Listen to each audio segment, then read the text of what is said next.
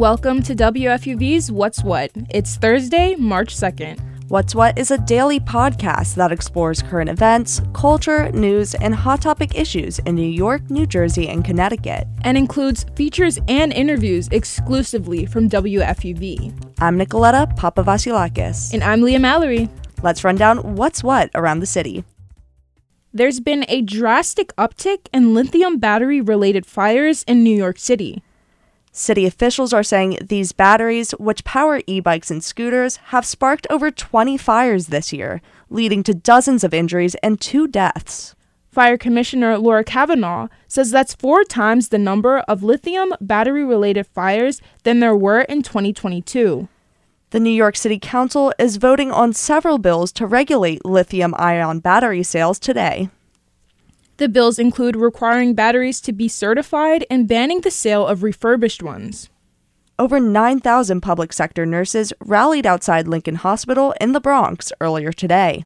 They are part of the New York State Nurses Association, New York's largest union for registered nurses. The organization is demanding that public sector nurses receive the same pay as private sector nurses. The union says that this would stop nurses who work in public hospitals from quitting their jobs, a sector that is already experiencing an understaffing crisis in New York City. Private sector nurses won pay raises last year, meaning they would make almost $20,000 more per year than public hospital nurses. The New York City Council Committee on Public Safety is condemning the NYPD's behavior. In an oversight hearing yesterday, the committee addressed these concerns. The meeting coincides with the city's recent decision to pay protesters for violence inflicted in June of 2020. WFUV's Grace Galbraith has the story. On Wednesday, March 1st, the New York City Council Committee on Public Safety held an oversight hearing to discuss the New York Police Department's Strategic Response Group. The meeting included testimony from the Civilian Complaint Review Board regarding the past actions of the Strategic Response Group. It also included public comments from several attendees. The New York Police Department did not attend the meeting, but sent a statement. New York City Council member Alexa Aviles expressed irritation with the NYPD's lack of attendance and cooperation. It is clear that this city needs to hold this agency to account in a real way. And it is clear that they feel impunity to not show up whenever they want to. This is an affront to this council, to New York City taxpayers. We know who keeps us safe, and it is most certainly not the NYPD. Following public comments, Committee Chair Camila Hanks thanked all attendees for their work and adjourned the meeting. For WFUV News, I'm Grace Galbraith. In honor of Women's History Month, iconic landmarks across New York City shined bright with purple lights last night. Places like Niagara Falls, the Franklin D. Roosevelt Mid-Hudson Bridge, and the Empire State Plaza glowed through the night. Earlier that day, Governor Kathy Hochul issued a proclamation recognizing Women's History Month. She highlighted the contributions of New York women like Maya Angelou, Frances Fitzgerald, and Gloria Steinem. Well, it looks like Oliva Dairy, America's oldest cheese shop, isn't completely disappearing. The staple cheese shop in Little Italy announced its closing earlier last month after 130 years of business, and their doors shut for good yesterday evening. But the owner, Karen King, says that due to the generosity of Jack Morris, president and CEO of Edgewood Properties, a new Oliva Dairy store is coming to Lyndhurst, New Jersey. Right now, there is no information about when the new shop will open. Kiss have announced their last shows on their final tour ever. The Grammy-nominated rock band will resume their tour in the U.S. and Canada, starting off in Austin, Texas on October 29th.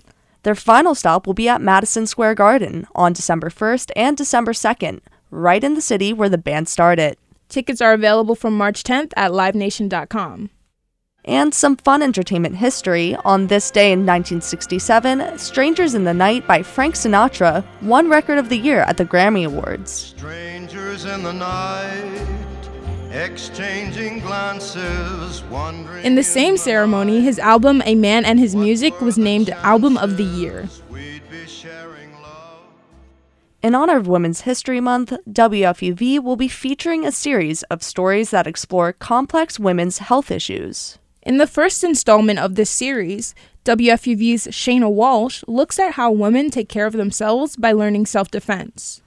Women are taking their safety into their own hands at Fit Hit, a self-defense school. The Krav Maga studio teaches 3 free self-defense seminars a week to help women learn how to fight back. WFUV's Shayna Walsh headed down there to hear about women's safety in New York. Do you feel safe as a woman in New York? No.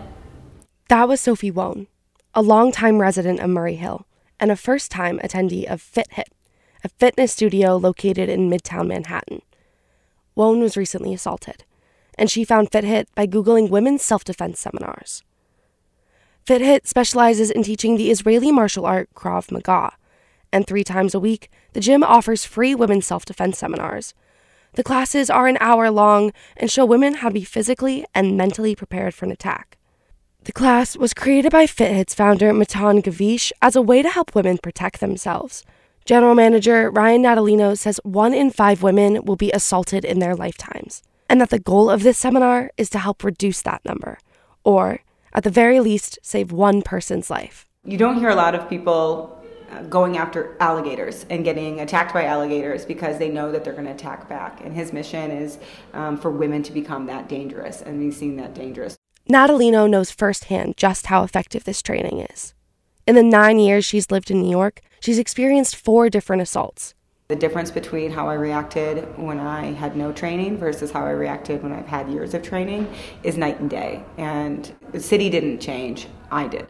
Natalino says the seminar focuses on 3 things: changing women's mindsets about fighting, helping women's awareness, and providing techniques to keep women safe.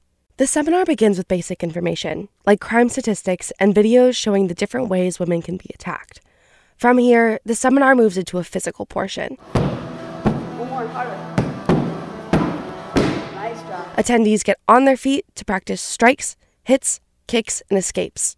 Instructors, including Natalino, emphasize the importance of self-defense in maintaining safety, as law enforcement is not always reliable. Catalina Rodriguez is an attendee of the day's seminar. She says, unfortunately, police can't always respond until a crime has already occurred. Usually people care more about when the thing have happened. So, they pay attention to the case when we're already victims, when we have been affected, but not when we are calling for attention or for help. Monica Carrillo is another attendee of the seminar. She said she was assaulted a few weeks ago. On a walk with a friend down Roosevelt Avenue, Carrillo was verbally assaulted for speaking Spanish. The man overheard Carrillo's conversation and followed her and her friend down the block yelling racist slurs. He tried to dehumanize and belittle her for being an immigrant, a Spanish speaker, and a black woman. I'm Afro-Peruvian, and I don't feel safe just because I am in the U.S. Carrillo said that working as an activist in Peru, she experienced a number of verbal and physical assaults. When she moved to the States, she hoped she'd be safer, but she says this hasn't been the case. That's why Carrillo found FitHit. She wants to help better protect herself. She believes that to better protect citizens, police need to differentiate reports based on language, ethnicity, race, and gender. I think it's important to have reports that can be differentiated by the language, by ethnicity, and by race, because it's really different how you can have an approach to prevent gender violence if you speak Spanish, English, Portuguese, but it's not just the language, it's about the ethnicity. No? If you're a black woman like me, I can be more hypersexualized, so I know that I need to defend myself in a different way. Carrillo says that by differentiating reports on race, gender, ethnicity, and language, police will be able to better understand how these identities affect assaults. With this information, she thinks police can better learn how to protect communities and fight attackers.